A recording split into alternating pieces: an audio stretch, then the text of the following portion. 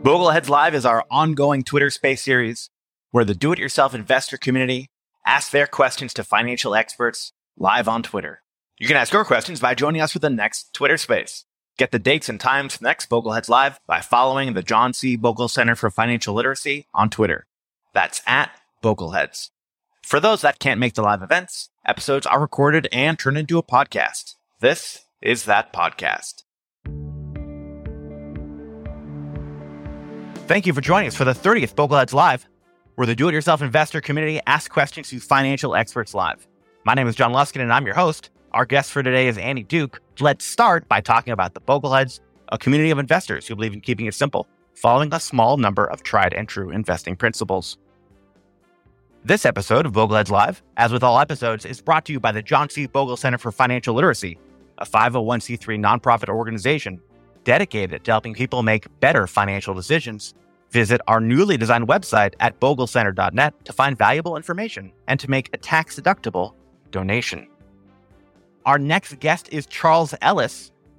Charles Ellis is the author of the investing classic Winning the Loser's Game, Timeless Strategies for Successful Investing, discussing his new book, Inside Vanguard, Leadership Secrets from the Company that continues to rewrite the rules of the investing business. Before we get started on today's show, a disclaimer.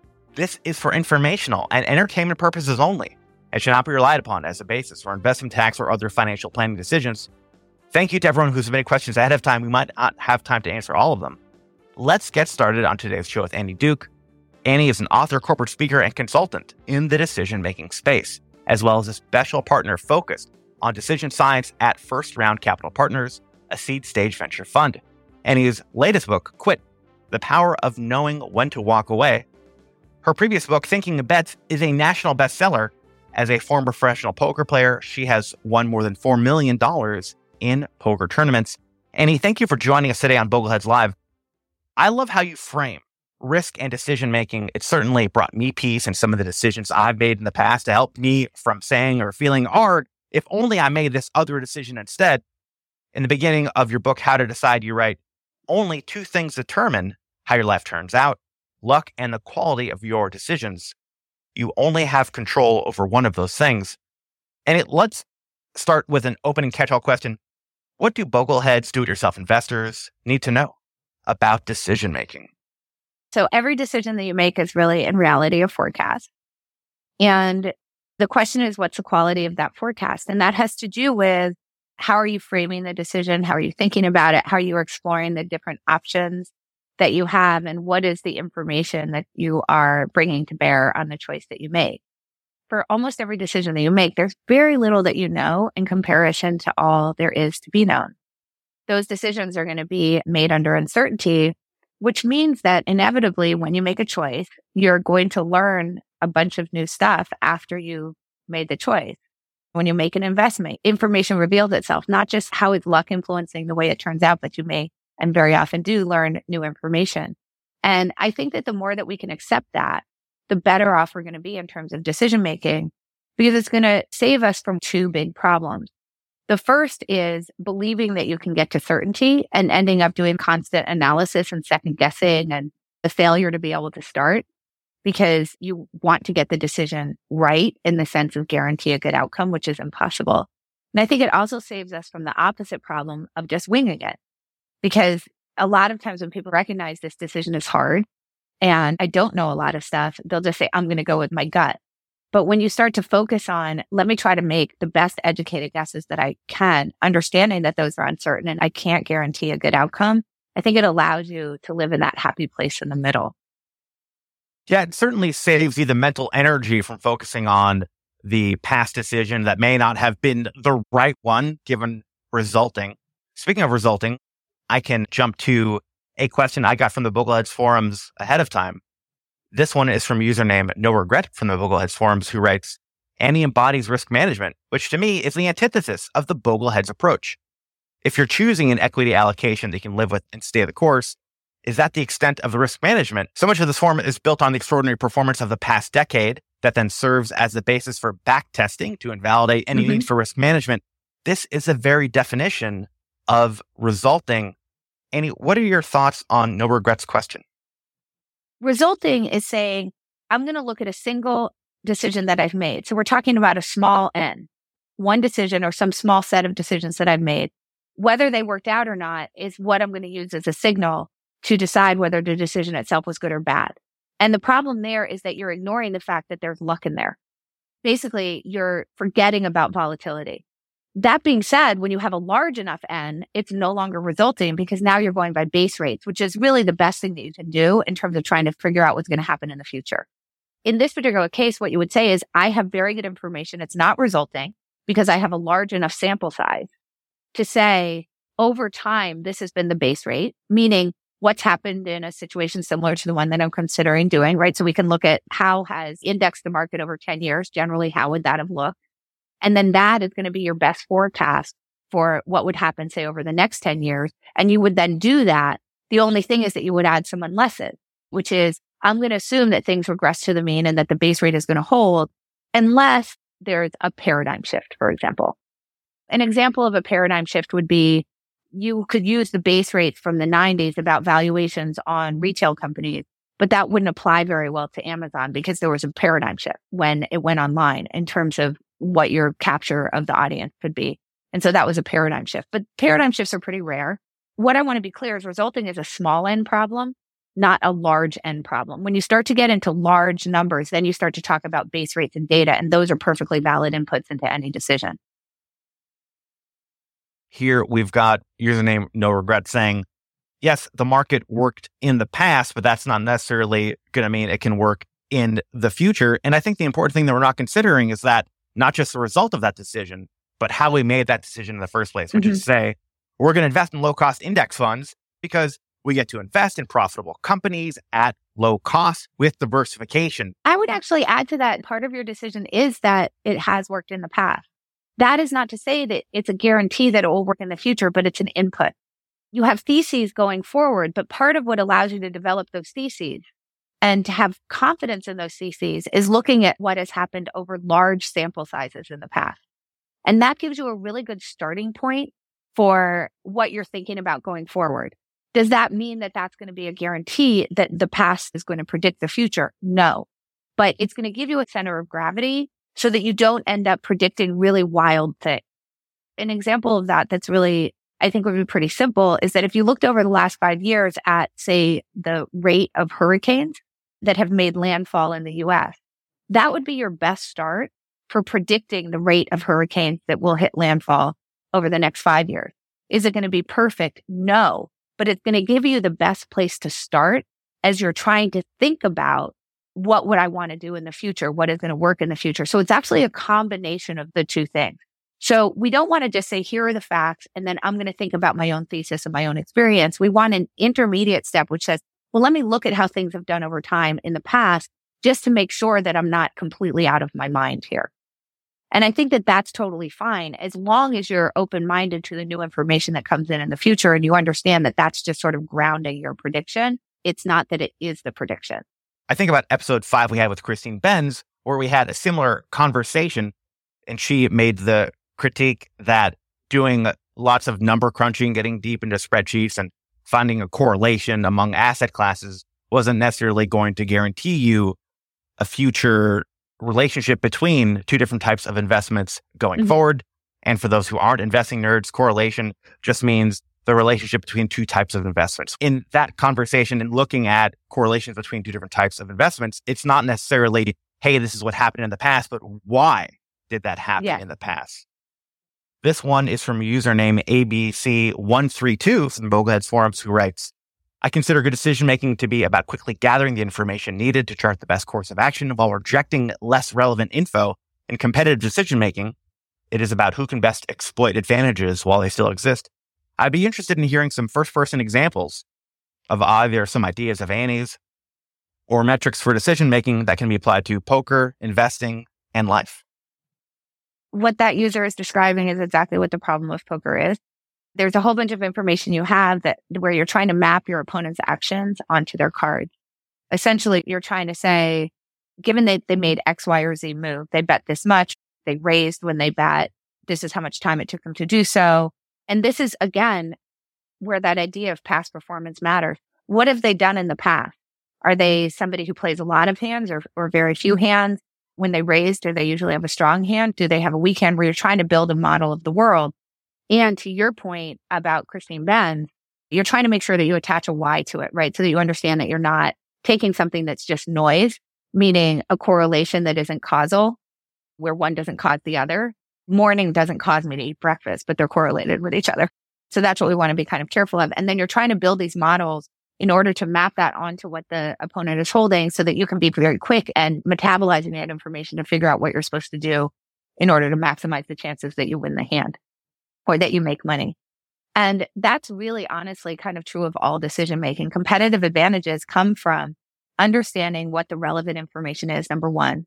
Number two, actually being able to think about that information in a more rational way. So we tend to think about things through our own perspective. How good are you at getting to other perspectives so that you can walk around that decision and see many different sides of it? Because most of the judgments that we're making, there are certainly facts, and you have to figure out what are the relevant facts, what are the irrelevant facts. But for any fact, you then have to make subjective judgments about it. You can tell me something about, for example, just a fact that this is what interest rates are today. But then what are the investment decisions that you're supposed to make given that interest rates are where they are? Those are subjective judgments. Those aren't facts. The cleaner your subjective judgments are, the better off you're going to be, the more accurate they are, the more able you are to get other people's perspectives and metabolize them into your own decision making, the better off you're going to be. And that's where those competitive advantages come in, not just in the sorting of relevant facts to not irrelevant facts, but also in understanding that you're laying subjective judgments on top of those facts in terms of trying to model them so that you can figure out what you're supposed to do in response. And that's just true whether it's at poker or in any job situation or what products you're supposed to develop or what investments you're supposed to buy. That's just decision making in a nutshell. Cody, you should be able to ask your question to Annie Duke. Oh, hey there. Hey, John, and hey, Annie. So I love poker, and I'm also a financial planner. I love thinking about financial planning in terms of a range of outcomes. In poker, when you go from being a beginner to a more advanced player, you start thinking about a range of hands rather than specific hands, like binary outcomes. Could you share with us, how helpful is it to think about a range of possible outcomes, financial and otherwise, rather than focusing on the binary, like this either works out or this doesn't work out? So thinking about a range of outcomes is actually the whole game. I mean, and I'm not talking about game of poker. I'm talking about just the whole game. For the reason that the world is probabilistic in nature. If we're going to think about how do we become better decision makers, there's two pieces to it, right? One, which has to do with hidden information, is how do we increase the quality of the information that we're inputting on our decisions, both in terms of the facts that we're inputting into those decisions and also those subjective judgments, the perspectives, the way that we model those facts, right? That is also a part of that informational side. But the other side is luck.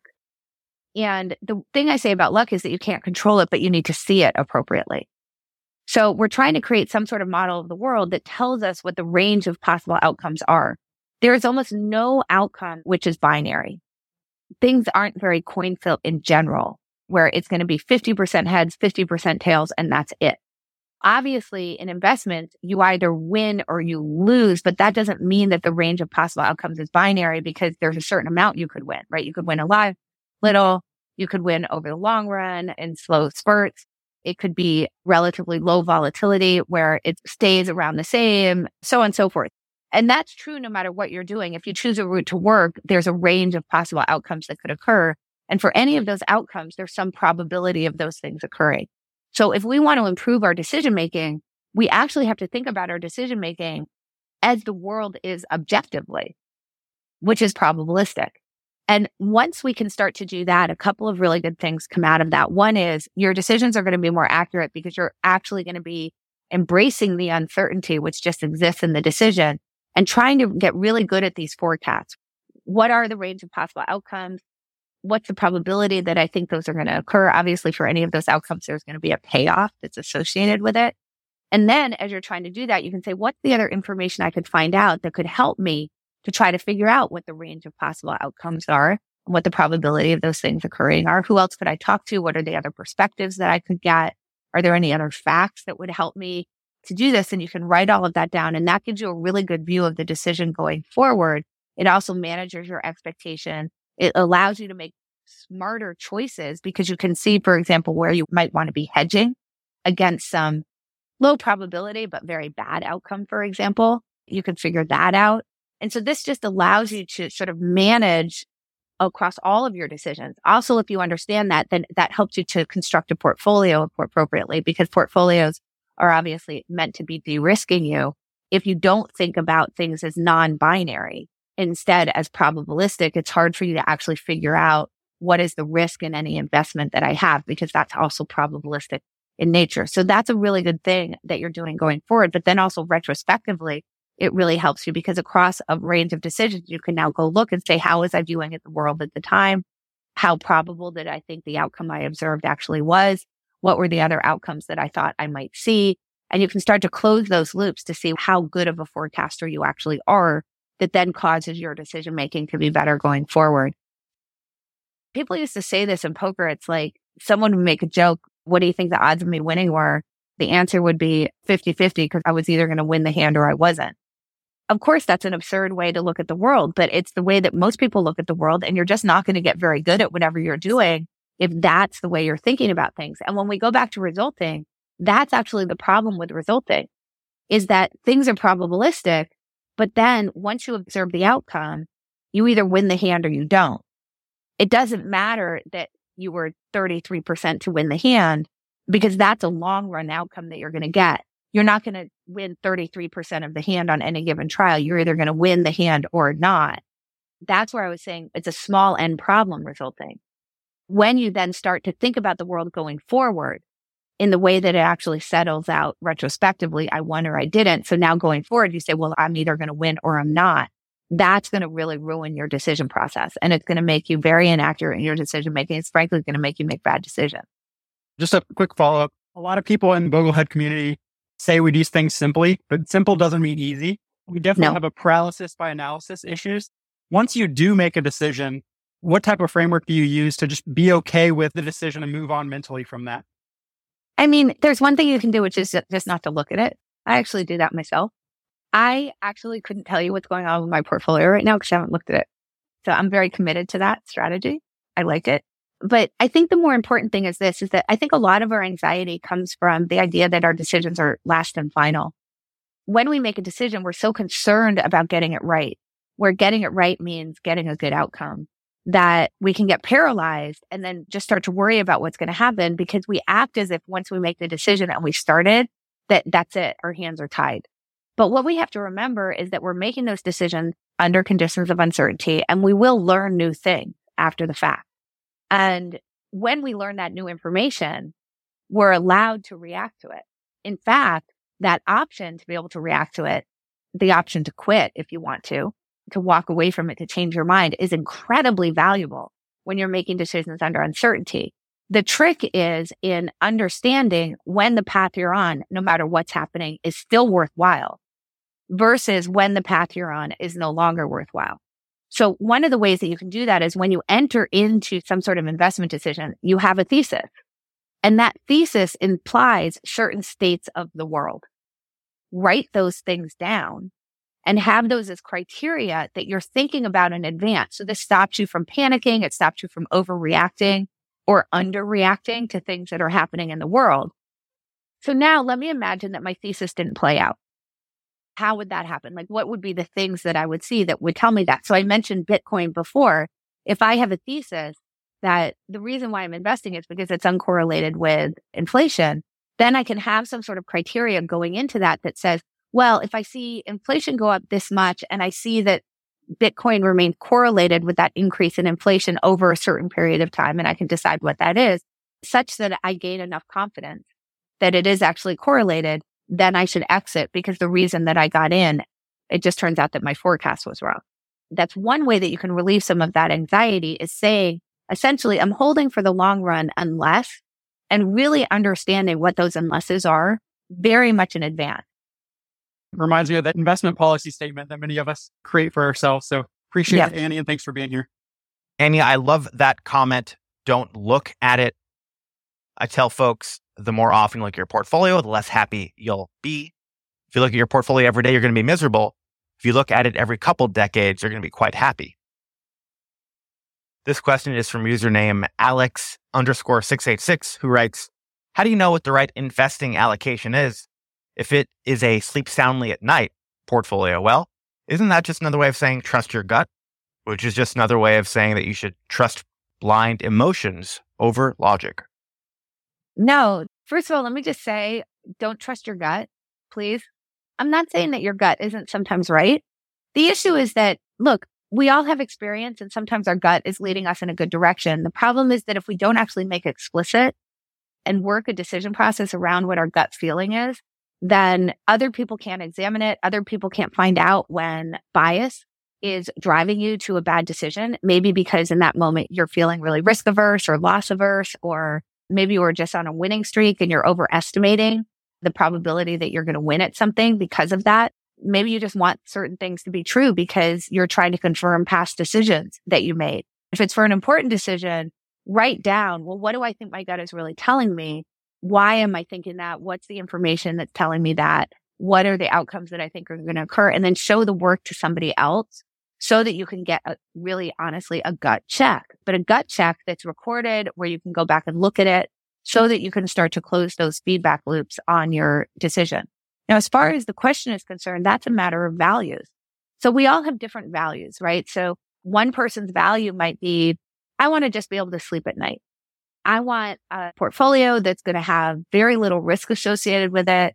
Maybe you want one that's just going to go literally do exactly what the market does because you just don't want to have the headache and you just want to be secure that in the future, you're just going to make your whatever percent on average per year and that's fine with you. That's not a gut decision. That is your values. And then what you do is you take those values and say, okay, let me work with somebody and talk to somebody to try to figure out how can I construct a portfolio that has the highest likelihood of allowing me to get to my goal, which is to be able to sleep at night, which is what my values are. Maybe somebody else is much more risk thinking and they're like, I want the gamble. I like to ride the highs and lows. I want to have the big payoff associated with it. And I understand that in order to be able to get that opportunity to have a humongous payoff, that what might come with that is that I could take a really big loss and that's fine with me.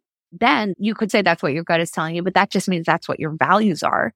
And then what you're doing is trying to express those values through your decision making to create the highest probability that you can actually get to achieve the things that you want to achieve. So I think you need to separate out that, like, what are the things that I want for myself from, would that be correct then just to make a gut decision? Because that's almost never correct. You'll sleep well at night, not because you won't have losses. You'll sleep well at night because you'll have the most optimized portfolio that you can possibly have. And then you can sleep well at night because you made a good decision that was completely in concert with your values. And that's what we're really trying to do. Let's turn to a live audience question. Some other podcast, you were saying that the worst time to make the decision is when you are in the situation and you should make the decision beforehand. My question is, isn't this something like when we go on a dieting plan in front of us, when the actual time of executing comes up, there are, so many emotions and sooner or later you quit the path and go on your original one? The answer is that's true. Let me first say, so what does it mean to be in the decision? And it means that you're actually facing the choice in that moment. So as an example, we all kind of know that the market might go down 20% at some point, but leaving the decision to what you're going to do about it until the moment that the market actually goes down 20%, and then you're trying to now decide what to do, then you're in it. And that's when you're going to make really poor decisions. And to the dieting point, I want to eat healthy, but then there's an open box of chocolates in front of me. What I recommend is, as much as possible, try not to have to make that decision in a moment and do a whole bunch of advanced work. In the case of I want to eat healthy, you can think about, if I know that I'm going to be a poor decision maker when an open box of chocolates is in front of me, first of all, you can try to figure out how to avoid the chocolate, which is a perfectly reasonable thing to do. But then the other things that you can do are just have a pre-plan for how am I going to react? What am I going to do when those chocolates are in front of me? Right? Am I going to exit the room? Am I going to walk away? Am I going to talk to someone who knows that I would like to eat healthy and get them to help me to avoid the chocolates? There's a whole bunch of things that you can do. We can think about also with how am I going to react when the market goes down 5%? and think in advance about, well, let me imagine that I made some pretty bad decisions. Why might that be? Well, because I was panicking when the market went down. Okay, so let me imagine that the market goes down 5%. Let me try to figure out why that's happening. And let me pre-game and pre-plan what my reactions are going to be. Some of it might just be a stop and think, like I'm not going to make any decisions until I wait 24 hours and talk to my financial advisor, which would be like, I'm not going to eat the chocolate till I talk to my friend. But the thing I want to make really clear to your point is that you will not be perfect at this. There's going to be plenty of times when you're going to eat the chocolate. If I say, look, I know that one of the ways that I lose a lot of money as, say, a salesperson, let's say I'm selling software, is that I really stubbornly stick with leads that it's very clear I can't win, because I know what those signals are that I can't win it. They're only talking about price. They don't even want a product demo. And it's really clear they have a competitor installed. These are all very bad signals, but I know that I really feel like I can still win those deals. And so then in the end, I end up wasting my time pursuing leads that really aren't worth my time because I'm not going to close them. And that's time. There's huge opportunity cost involved with that because now I can't go do other things, pursue other leads or create other leads. So I'm going to think about that in advance. I'm going to commit to when I see those signals, I won't pursue the lead anymore. But you're not going to be perfect at it. You're still going to pursue some leads where they're talking about price all the time. You're still going to eat some chocolates when they're sitting in front of you. You're still going to maybe do some panic selling when the market goes down 5%, but you're going to do it less.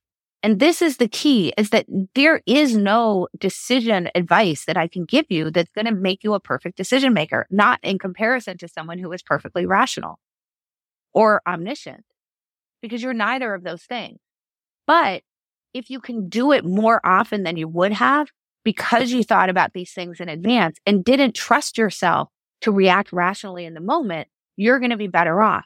And I think this is part of the problem that we have as decision makers, is that we just sort of assume that when we get signals that we should act in a particular way, let's say that we start something, we buy a stock and it starts going down.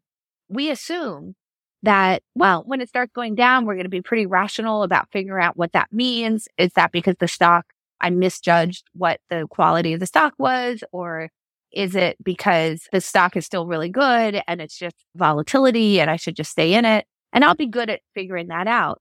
The fact is, you're not good at figuring out once you've already started it and you're on the path and you're seeing those losses start to accrue on your balance sheet. You're just really bad at it.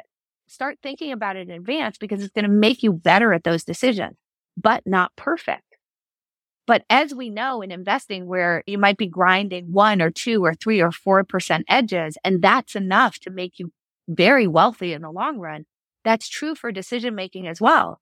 If I can improve the chances that I act more rationally by 5% because I'm putting these strategies in, I am a hell of a lot better off for it. And that's what we have to remember. Any final thoughts before I let you go? We need to be really accepting as human beings that we're making decisions under uncertainty. And there's just a lot of stuff we don't know. There's a huge influence of luck. We're addled by cognitive bias. And our goal needs to be to try to see the world as objectively as possible, to accept the fact that it's probabilistic, that it's not black and white, and really embrace that and start understanding that if we embrace that, that is what is going to improve our decision making, because it's going to allow us to approach the world in a way that's truer to what the world actually is. And that means that we're going to be able to close feedback loops better. We're going to be able to figure out ways to actually act in the long run the way that we wish to act in the long run, to not overreact or underreact to the information we discover after we've actually started down a path, so that we know, like, when should we stick with it? When should we walk away? When should we switch to a different thesis? How do we actually hold true to the goals that we're trying to achieve? And I think that we just need to accept that. And if we can accept that and work with what we have, warts and all, we're going to be a lot better off going forward. That is fantastic. Be okay with making that imperfect decision. You're not going to know what is perfect until you finally have that luck play out. Even then, you may not know. So that's okay too. Yep, absolutely. Absolutely. But it will help you improve your decision-making process, being okay with having that imperfect result. Wonderful. That is all the time we have for today. Thank you to Annie Duke for joining us today, and thank you for everyone who joined us for today's Bogleheads Live. Our next Bogleheads Live will have Charles Ellis, author of the investing classic Winning the Loser's Game, Timeless Strategies for Successful Investing. His new book, Inside Vanguard, Leadership Secrets from the Company That Continues to Rewrite the Rules of the Investing Business. Between now and then, you can submit your questions to future guests on the Bogleheads forum at bogleheads.org and on Bogleheads Reddit and on our Bogleheads Facebook page. Until then, you can access a wealth of information for do-it-yourself investors at the John C. Bogle Center for Financial Literacy at boglecenter.net.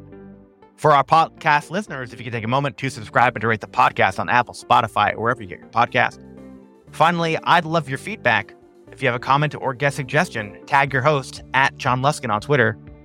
Thank you again, everyone. Look forward to seeing you all again next time. Until then, have a great one.